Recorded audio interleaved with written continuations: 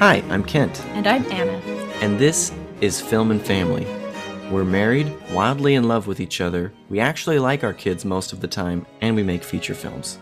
We are living proof that film and family are not mutually exclusive, and we believe that anyone, in any circumstance, can make a feature film. Hit subscribe to never miss an episode. Let's jump right in. All right, welcome to the podcast today. We apologize that it's been a couple weeks. We usually do this very consistently every week, but our last episode was our Christmas special, and then we got COVID and holiday, our family camera in town, got stolen, and us out and of town, and everything went crazy. yeah, it's been wild. In fact, just in the last couple of days, we had our sink collapse in our kitchen. This afternoon, our daughter got a pink crayon lodged deep into her ear, and we still haven't gotten it out yet, so we need to go to an urgent care and do that. Very personal. I'm just saying, it's like crazy. And then we went out on our golf cart because our sink was broken to go get food, and the golf cart died. And we had to walk home and get in our car and go get food. So it's been really crazy. Stuff like that every day. But we're here, and we're bringing you a new series of podcasts that we're pretty excited about. So we've decided to start doing a success patterns series where we talk about big name filmmakers and how they got their start in the film industry. Specifically people who went this route that we teach in our program, which is to start by making a cheap indie feature film and let that show what you can do and launch your career.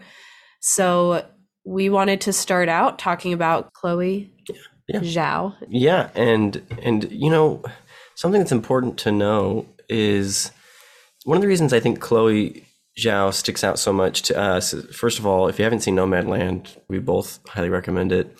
But her career is really interesting, and she's very recent to filmmaking, to be honest. Her first feature film was 2015. Yeah, it was really not that long ago. And the reason I think we want to share some of these stories is because sometimes we feel like there's a right way.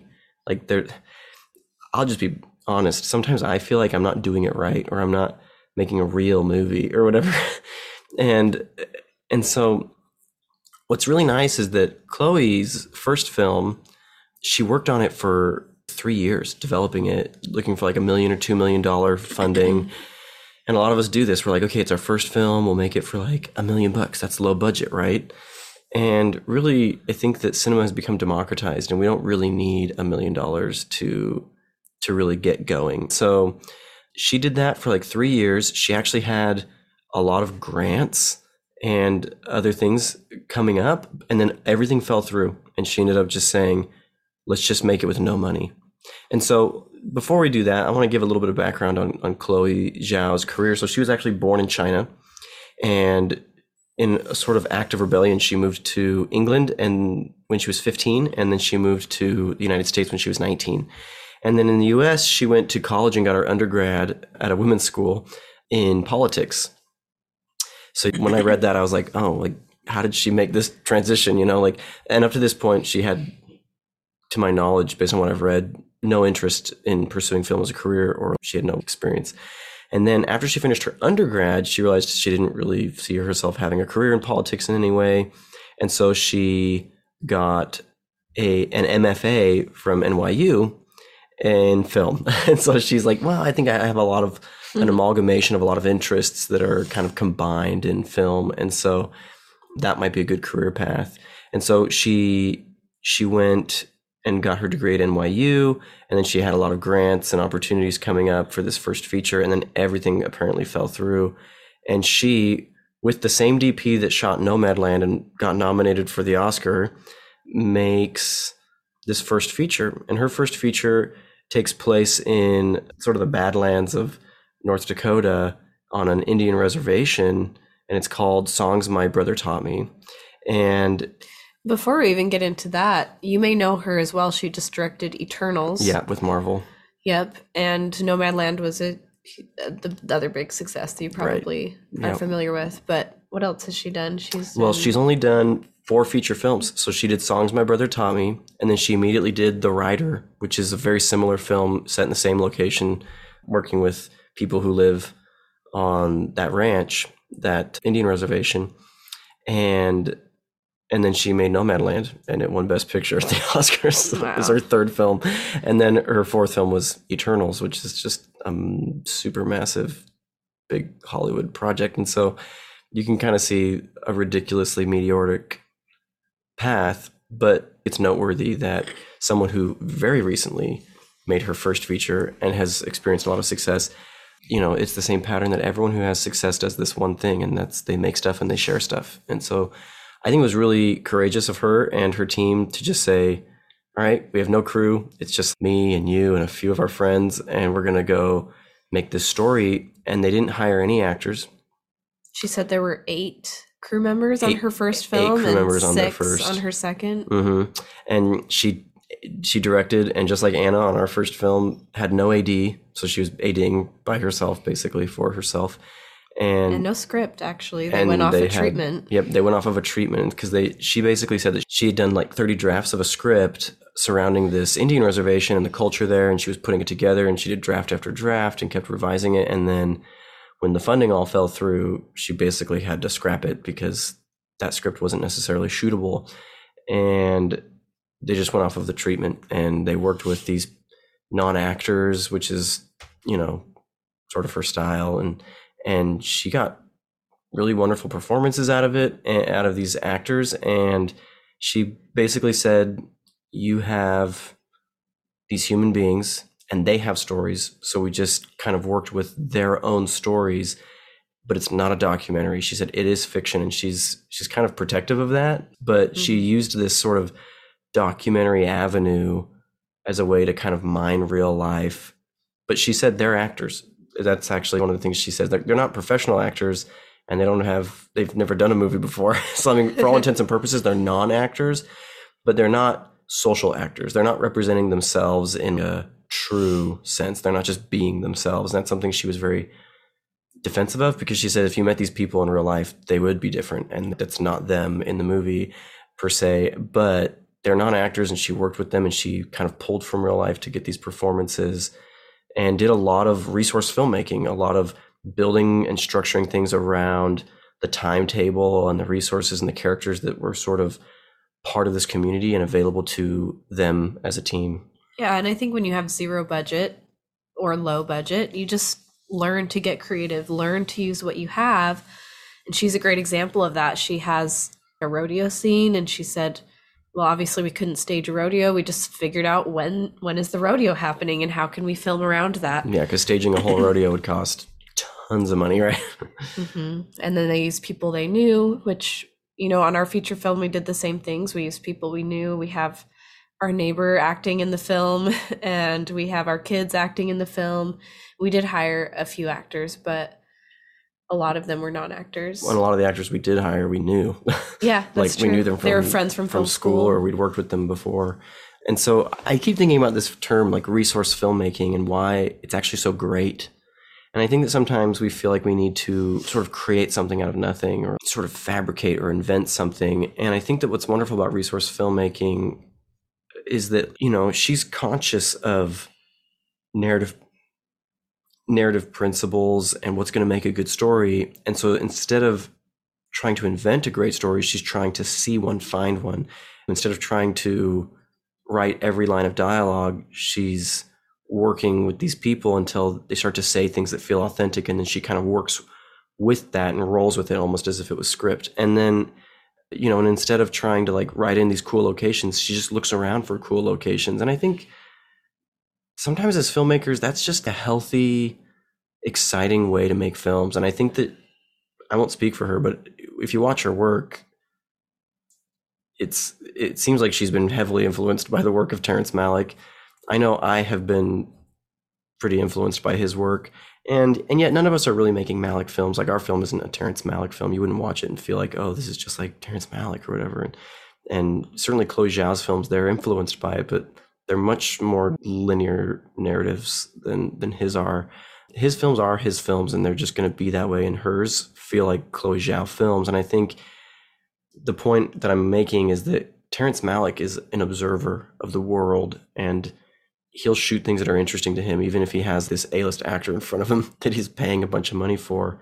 He'll still take the time to say, well, this sunset's really interesting, or this environment is really interesting, or he's on his toes. And so I think resource filmmaking, which is a lot like documentary filmmaking, gives you this sort of creative liberty and looseness that lets you just kind of stay on your toes and keep your mind sharp, as opposed to being like, this is the script, this is the shot list, this is what must be done.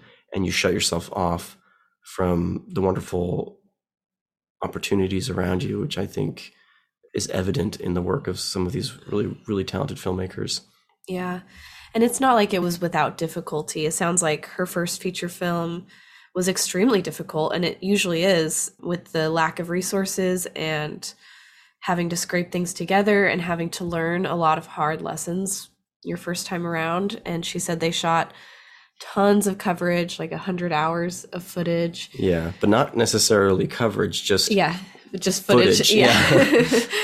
And it reminds me, I think one of the best things we learned on our film was just, you can't be too prepared to make your first feature film unless you're just not making it because you're trying to prepare forever. But really, it's almost like, so we've had 3 newborn babies in our lifetime so far that we've struggled to help them sleep. And with our first son, we didn't really prepare. We were just like, we'll figure it out as we go. We read some books and bought some things. Yeah, I think we felt a little prepared, but we didn't think we could prepare much more.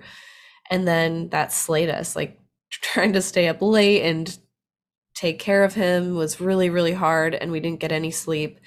And then our second one came along, and we felt like, okay, we finally got this. We figured out something with the first child. Now we know what we're doing.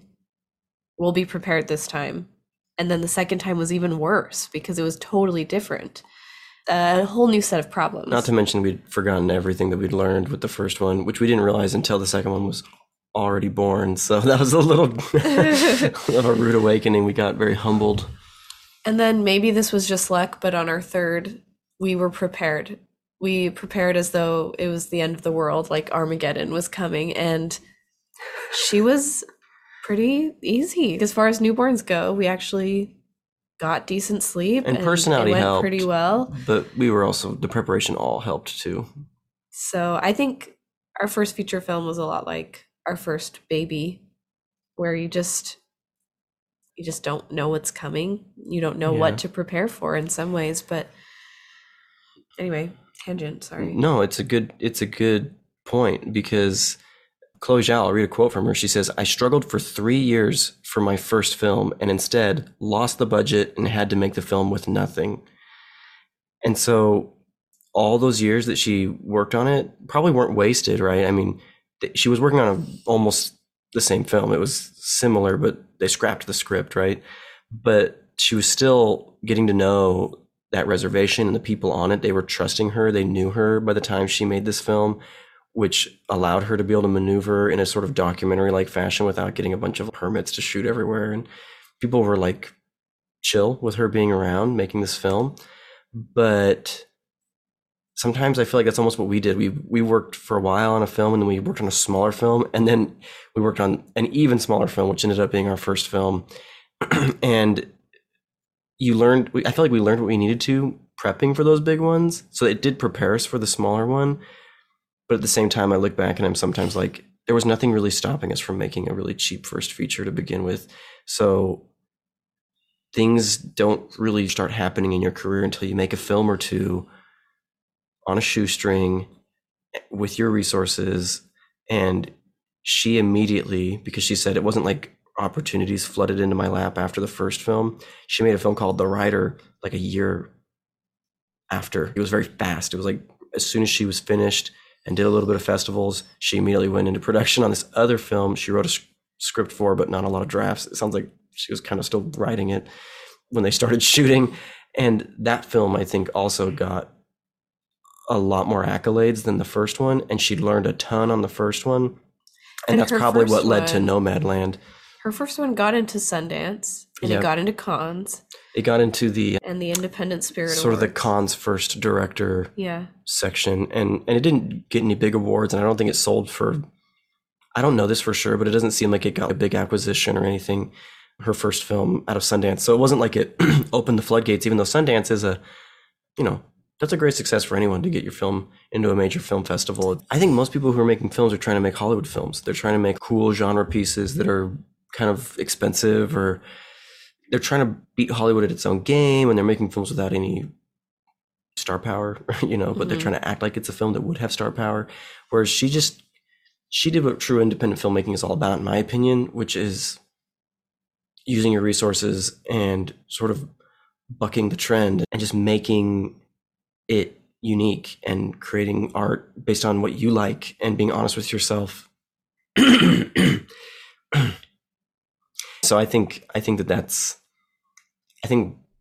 my opinion as to why she may have seen some more success artistically with festival entries and such. But whether your film gets into Sundance or not, your first film will always be a big stepping stone. It'll be the stepping stone of whatever your second film is, which in Chloe Zhao's case wasn't even like a big break. And sometimes I worry about doing some of these beginning series episodes because it's not like all of them are the same, right? Like Jared Hess did Napoleon Dynamite and it was like, boom, the world was open to him, right? Same with Christopher Nolan. It was like his next film had a $3 million budget. It was right after the first film. And we'll do episodes on both of those guys and many more people. But I like Chloe Zhao's story because she wasn't like, okay, I'm waiting for the phone to ring. She made low budget independent feature films until it started to get the momentum. And I think really she was wasn't wise. that long, yeah. But I think that it wasn't that long because she just went and did like a 1-2 punch. I think doing the second feature, taking everything she'd learned off of the first one, really allowed her to make a much higher scale film for very little money still. But she'd taken everything they'd learned as a team and made an even better film with even less people with like a little bit of money, it sounds like. So yeah, I think it's a really fascinating story. I want to comment on budgets. So her first film, it sounds like, was literally a no budget film. They had pretty much nothing but maybe a few bucks that they spent, I'm guessing. And in our program, we talk a lot about making your first film in that 20 to 200K range. But it is possible to make it for next to nothing, if not nothing, depending on what your resources are. If you're in a similar situation as Chloe Zhao, wherein that she was single when that first film was made, as in not married. I don't know what her dating situation was. Yeah. And even if you're married, if you have kids, I feel like that's the big one where like everything starts to change. If you have a mortgage or if you're paying like 2-3 bedroom rent, looks a lot different than studio rent, like, and it just think the pressure gets a little more intense as you go along that family growing path. And I'm not saying that anyone needs to or needs to not do that, but because this is a film and family podcast, I'm assuming that most of our, or at least a lot of our listeners have families or want to have families and are concerned about being able to make a feature for little to no money, given the time that's required of them. And a lot of you have day jobs and it's like, okay, how do I take weeks and weeks to make this thing given my other responsibilities? And that's why we encourage people to raise a little bit of money so that they can put money towards the project and not just be spending all out of their own pocket, and maybe even pay themselves a little bit just so that at least production, they've got a little bit of padding, so and it's totally possible to scrape 20K together for a first feature. And that's something we could talk more about in our Film and Family Academy, which you can find more information on our website. But I just make that note because sometimes it sounds so idyllic and I don't want to sugarcoat this and be like, yeah, anyone can just go out and make a movie. It's like, well, some of us have some things that make that more difficult. Yeah, it's going to take an investment of effort and then time or money or both. In this case for Chloe Zhao, it sounds like time. She was able to invest lots of time, 3 years of her life preparing to make this film, and then all the hours of shooting while they made it. And of course, we don't know any of the details about any of the pressures that might have been. We just don't know. So I don't want to make it sound like it was super easy for her. She talks a lot about it. I only say this because I feel like Anne and I can relate to this a lot. When she talks about it, she uses the word trauma. Like, I was traumatized by my first film and how hard it was and how just like down to your bone marrow, it just grates on you. And it's just hard, a lot of stress and a lot that you're doing. You're wearing so many hats and trying to get things going. And she basically said that on her second film, she was like, it cannot be the same. We're going to do things different. It's going to be a little better. We're going to have a script.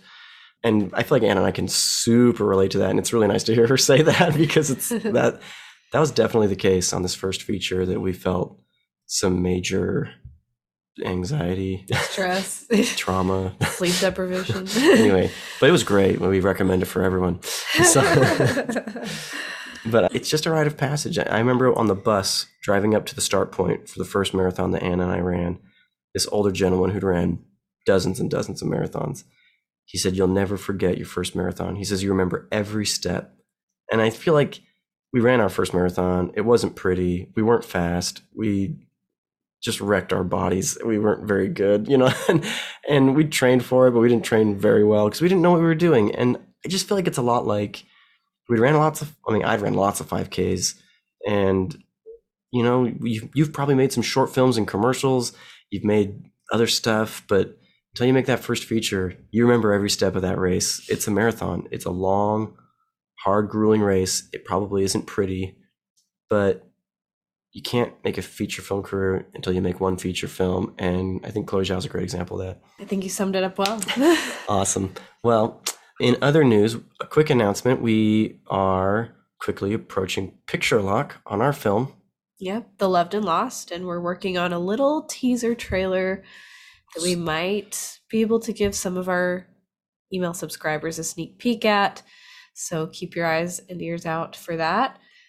It's an unofficial trailer. It's yes, we're putting it together mostly just as a resource to have as we go into post-production collaborations and recording some people like sales agents and festival curators. And it's just a nice resource to have to be an impressive conversation starter, essentially. So we want to share that with you, but it is an unofficial trailer. Of course, it's not distributed or being released by a distributor is what I mean to say. Yeah, and it won't be publicly posted, but we might give you a little sneak peek, and things are going well. We feel really good about how post has gone forward. I feel like it's been really smooth, despite production being a total mess. Post-production has actually been pretty smooth sailing, and it's taken longer than we expected, but that's life. Yeah, and we're learning a lot, and we'll apply all these wonderful lessons to the next feature film, which there are things brewing. Oh yeah, there are irons. We've got some good ideas. There are irons in the fire.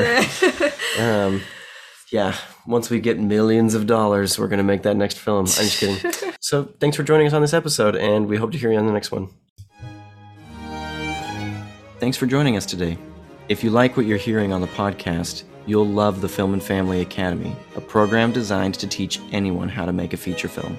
No, we won't teach you how to put a camera on a tripod. This is for professional filmmakers who want to transition into a feature film career. You cannot have a career making feature films until you've made at least one. Anyone can make a feature film using our proven model. The things that are holding you back aren't what you think. You don't have to quit your day job, neglect family responsibilities, have tons of money, or sacrifice your health. There is a sustainable, healthy way to make your dream a reality, and that's exactly what you'll learn in the Film and Family Academy. It's risk-free. If you follow all the steps in the program, you'll finance and finish a feature film by the end, or we'll give you your money back. Learn more at invisiblemansion.com/film and family, or click the link in the show notes. We'll see you next time. Bye. Bye.